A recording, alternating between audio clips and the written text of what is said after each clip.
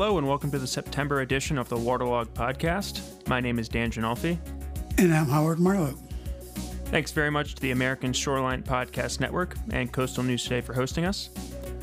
Today we'd like to touch again on offshore wind, as well as funding opportunities through the Corps of Engineers for technical assistance and comprehensive planning.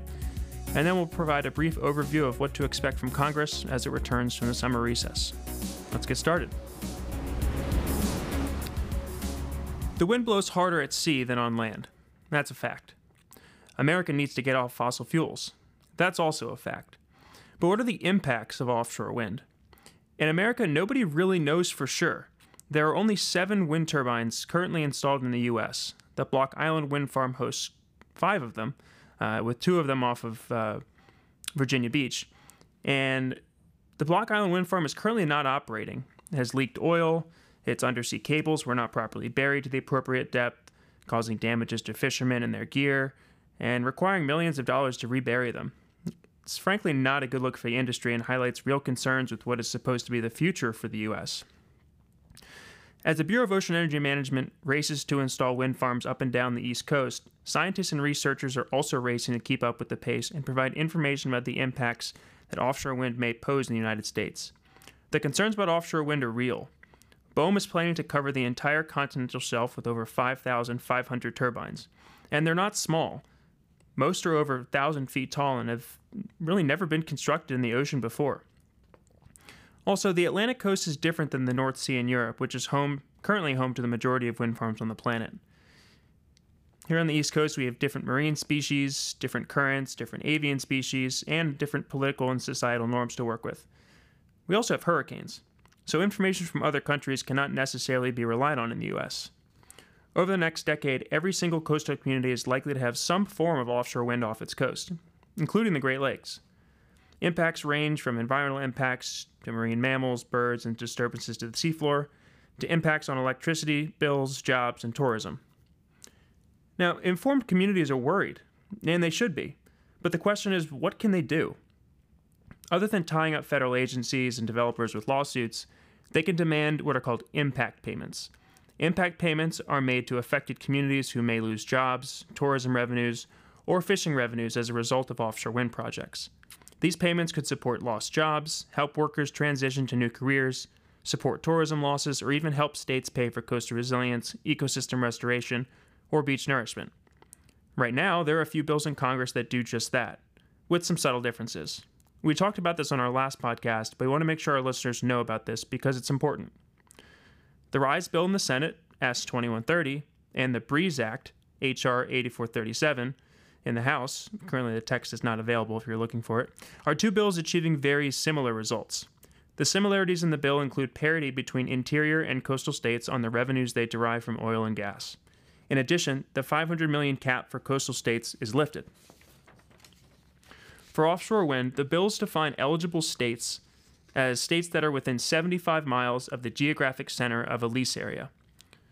Both bills break down revenues from lease sales, as well as any bonuses or other fees, into 3 categories. 50% goes to eligible states, 37.5% goes to a grant program, and 12.5% goes to the general treasury. The differences between the bills are where the grant program funding goes, and how states are able to distribute revenues. In addition, the BREEZE Act specifically states that revenues can be used for beach nourishment, flood protection, estuary management, and fisheries research, and more.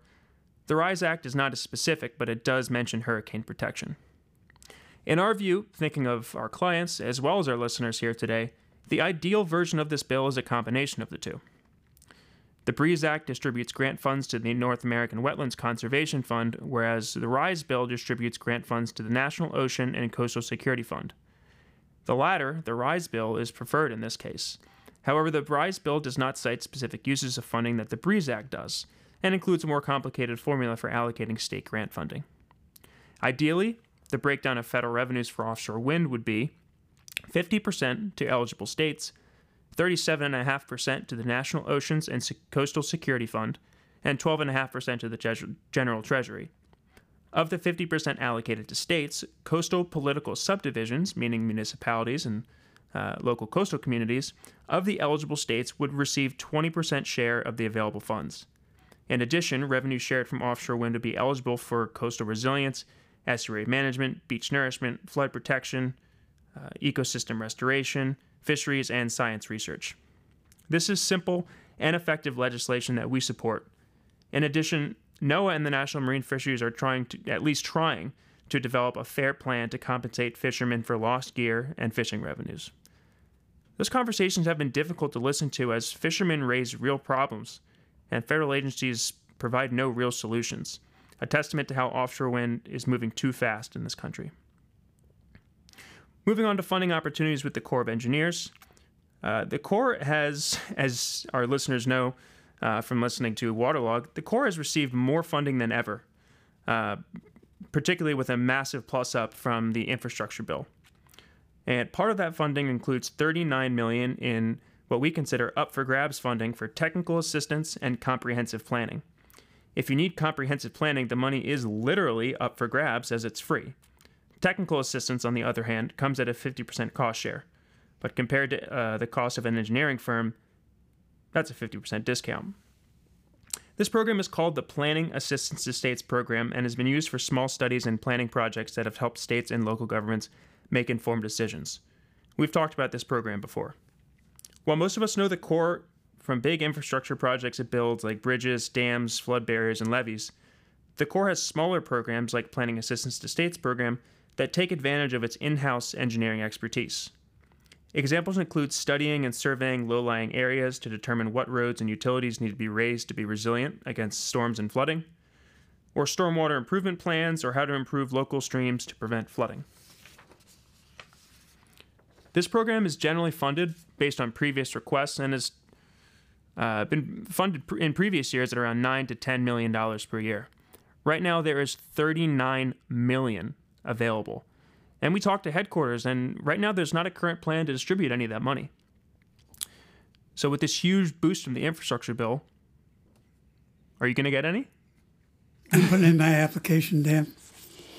I also put in my application for increased time on this program.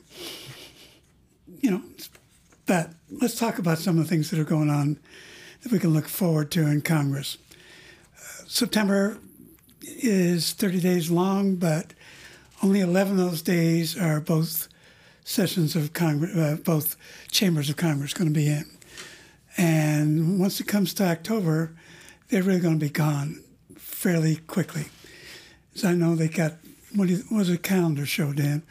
Maybe a couple days in October? The Senate's in, but there's not a single day in October where both chambers are in session.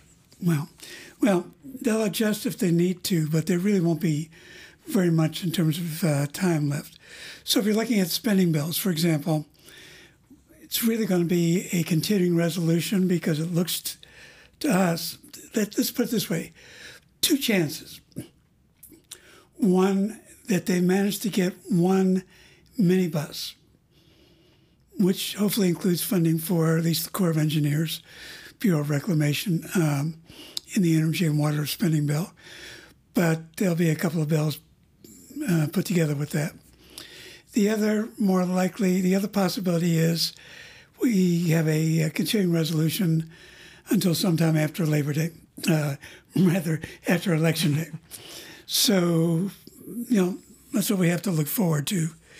And then WRDA could be passed in September. House is taking care of its bill already. Senate really has taken care of it, so they have to just conference the two. Staff is working on that over the August break, and hopefully they're able to get it on the floor, get it passed before what I'll call the Election Day break.